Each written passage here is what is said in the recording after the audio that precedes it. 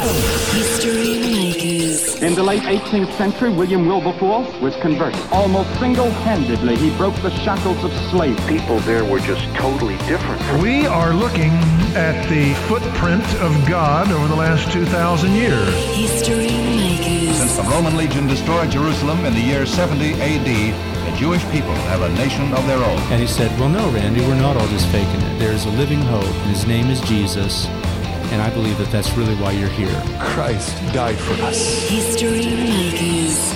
Thanks for joining us on History Makers. And joining me right now is Pastor Jeff Vines, who has been 20 years in the mission field in Zimbabwe, New Zealand. He's pastoring a church in the States and has written some great books. He's got some great stories to share. Welcome to Australia, mate. What do you think of our country? Oh, Matt, you know that I think this is where God vacations. This is one of the most beautiful places I've ever seen in the world. And not most people know this, and I've lived around the world, but my plan is to retire here. Paradise Point is where I'd like to spend the later years of my life. So Nice. Who knows when that'll happen, maybe 10 years from now, but that's my dream. Sounds good. I keep asking the Lord to call me to like Noosa or the Gold Coast or something. You know, I'm stuck in the middle of Brisbane, but that's all right. You know, maybe one day. Now, for those who don't know your story, whereabouts were you born and raised? I was born in a small town in the eastern part of Tennessee in the southern region of the U.S., not too far from Knoxville, Tennessee, where the University of Tennessee resides. And then grew up in really the mountains, you know, a lot like some of the mountain areas you'd see in the southern parts of New Zealand. And I spent 10 years in New Zealand in my 30s. As a matter of fact, my 20s I spent in Africa, in Zimbabwe. My 30s were in New Zealand, and then my 40s have been in Los Angeles. Okay, so you've been everywhere, man. What about your faith journey? Were you raised in a religious family? Yeah, my parents in the early years were what you would call nominal Christians. We did go to church. I'm not sure we had a relationship with Jesus at that point. But my mother, over the course of her life, had an experience of really meeting God, and that had an impact on the rest of us. All the kids, and my father as well, we became fully devoted and committed followers of Jesus Christ, somewhere around the age I was around 15 or 16. Big change in your life? Did everyone notice the difference? Everybody did notice the difference, especially where we spent our time on the weekends and how we spent our money. My father became diligent in his giving and generosity to people who were less fortunate. And as a matter of fact, when my father retired with the same company after 40 years, he spent most of his time visiting people in homes who were just less fortunate, making sure they had groceries and food. And Jesus really impacted his life in a pragmatic point of he really understood that God had given him so much, so that to whom much is given, much is required. I'm going to go out into my world and make people's lives better. So good, mate. And I just love hearing you preach. I've heard a lot of your sermons and I've read your book. We're going to get to that in a moment. Before we get into that, let's just journey on a little bit more. So you came to faith at 15. What did you do after college or school? What was your early career like? Yeah, my whole dream as a kid was to be a basketball player, to play in the National Basketball Association. And, of course, I was a good high school player and was actually an All-American in college. But when I went to the ranks to try to make it into the professional ranks, I realized that I was a big fish in a small pond. The game had been changing so much in the late 80s and early 90s. They were so much bigger, so much stronger, so much faster. And while I didn't have much of a problem scoring when I got the ball, I couldn't defend anyone of that caliber. And so when I went to the camp at Tennessee Tech University it was like a farm league. You're supposed to stay 5 days and play, and the coaches and the scouts watch you. After the first day, I walked over to the coach and I said, "Coach, you and I both know I don't belong here." And he said, "You're the first person to honestly say that." So I packed up my gear and went back home and started my life. Now, it didn't devastate me that much. I think part of me inside knew, but I wanted to give it my best shot. And I had always dreamt of one day using my faith as a way to go out into the world and be an ambassador for Christ. And so at that point, God started moving me in another direction. I met a young woman, and that changes everything. Yeah. I ended up chasing her to Africa because I fell in love with her, and she was the daughter of a missionary in Africa, in the area of Zambia, Zimbabwe. And then after we met and we continued to date, and I did a few internships in Africa, I fell in love with her and the country, married her. We went back together, and I went to coach basketball and developed the game in Southern Africa. Yeah. I was recruited by a guy by the name of Hugh Brandt, who was with Campus Crusade. And he said, come over and you can coach basketball, and we'll start discipleship groups and study groups in the University of Zimbabwe. And I did that for a while, but then God opened a door where the major English-speaking church in Harare, Zimbabwe, all of a sudden found itself without a pastor. Mugabe had revoked his permit, and I was the only one left. So they said, Jeff, it's either you're the only one with experience preaching, or it's no one. I didn't really want to do that at this point in my life, but I knew that I should, so I stepped into it, and the rest is history. I fell in love with preaching and teaching, primarily with studying. At that point, I enjoyed the preparation for getting a message more than I did delivering it. And so that started a chain reaction in me of wanting to learn more. So I left Zimbabwe after 10 years. I went to seminary, got a degree in theology and a major in preaching and counseling, and then ended up being recruited by the South Pacific Christian Fellowship into New Zealand, where we planted a new church, and I was a pastor there for 10 years, and then it just kept going. Wow. Well, it's been an amazing story of how God has planted you and opened doors for you wherever you've been. Now, the church you're in right now is quite a significant church, Christ's Church of the Valley. Tell us, what part of the States is that in? Yeah, that's in Los Angeles. Yep. If you take the 10 east, about 25 minutes from downtown, that you come to an area called Glendora, San Dimas. Very cool. And it's like 15,000 people. And yeah, it's how many services a weekend do you do? Oh, boy. Right now, we are doing a total of 9 services, 6 on one campus, 2 on another, and 1 on another campus. And we're just about ready to expand. Land is very difficult to find in Los Angeles, and it's expensive when you do find it. But I've always been a missionary at heart, so I struggle to go in debt. Yeah. So I want to keep doing the things we do overseas in northern India and in Africa. So what I've decided to do is take 2 of our campuses that we presently own, and rather than building a big facility, build a smaller one on both campuses and go back and forth between the 2. Yeah, cool. And so that enables us to go in debt for 15 rather than 50 million. And when you can do that, your people are honored because they know, hey, this guy's really not about building his kingdom. He's really about the kingdom of God. Yeah. So it gives you a lot of momentum with your people. There's a respect and an honor that they give you when they see you being a good steward. And I heard a story that you shared recently about a guy that gave you a very large check recently, a generous guy from your church. Tell us that story. Yeah, as pastors, we know that there are always people that God has blessed with the gift of entrepreneurship, where they're able to start, grow businesses, sell them, and move on. And one such man asked if I'd have a coffee with him at Starbucks. I didn't want to go to Starbucks because, as you know, in America, you can't find a decent cup of coffee. I'll be the first to admit. So that's why I look forward to coming to especially places like Adelaide and Brisbane, where the Italians and then the influence here in Brisbane and great coffee. So, we're kind of trying to find our way around doing ministry in different places. But in L.A., as we expand and as our churches grow, we're trying to find our way in relating the gospel to people who come from all walks of life, no matter where they're from, no matter what they're experiencing. But the church there in LA has grown. It's a challenge for me because that isn't necessarily my gifting in administration, so I'm learning as I go. Yeah, and the guy that gave you the check, tell us the story about that. Yeah, I'm ADD, so if you get me sidetracked, I'll go off in another way, but thank you for that. Yeah, a friend of mine, Mike, asked me out for coffee, and he had tears in his eyes, and he had this check, and he said, Pastor Jeff, I want to slide over to you a check, and this check is a dream that my wife and I have had since we started coming 25 years ago. And he slid the check over, and I turned it over. It was $1 million. Oh, wow. Now, it's not like he'd been saving money to give to this day because he was also, at the time, our biggest giver, so a regular tither. But he looks at it. He says, Jeff, no matter how many businesses I grow, I always give 10% of everything God gives me to his work, his kingdom work. And I've done that all my life. And I've noticed that no matter how much I give, he returns it. I can't outgive him. So I'm thinking, okay, I'm going to give this $1 million and see what happens.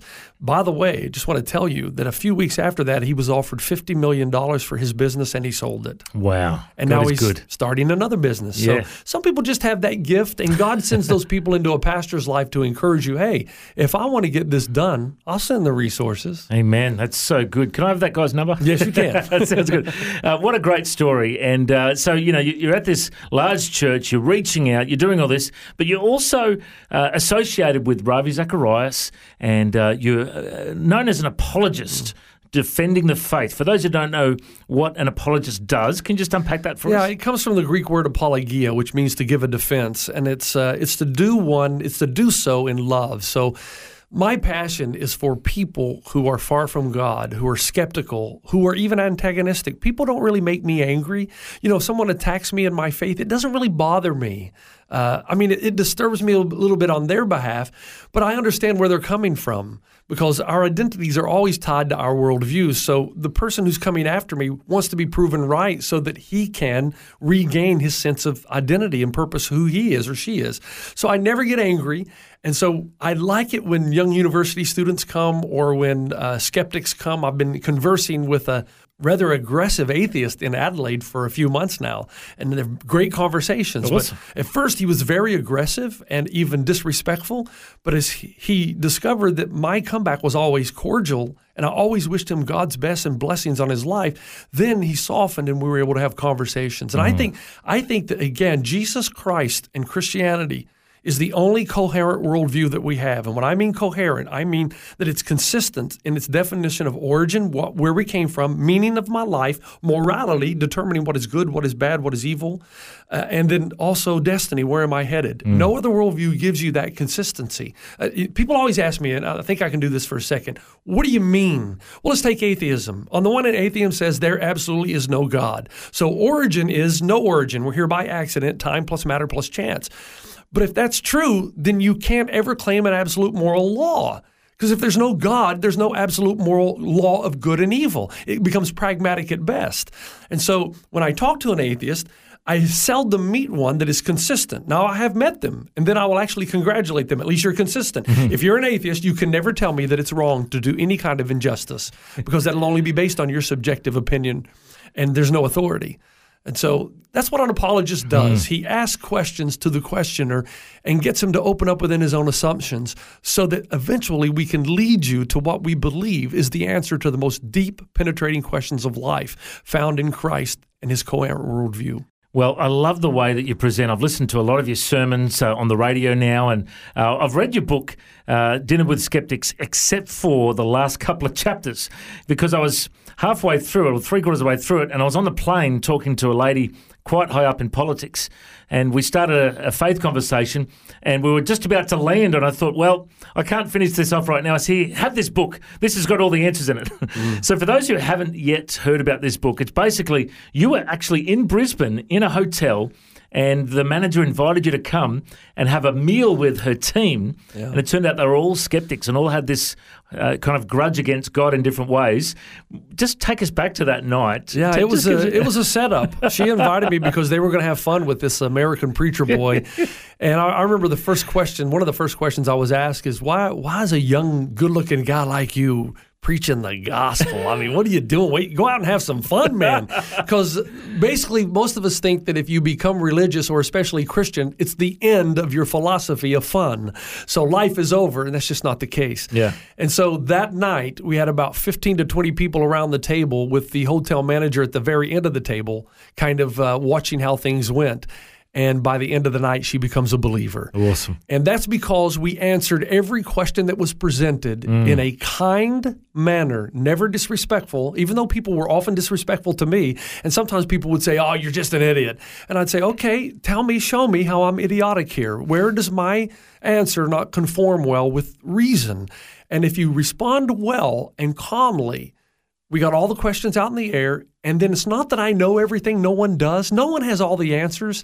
My thing is, just because there are some things about life that I don't know, it doesn't change the reality of the things that I do know. And so let's go with where the evidence points. You know, people will tell me, well, you can't prove anything absolutely, and I absolutely agree with that because we're human, we're frail. And so the question is, where does the evidence that we have before us point? In what direction? And I believe you're always going to find that the deepest, most penetrating questions of life end up in God.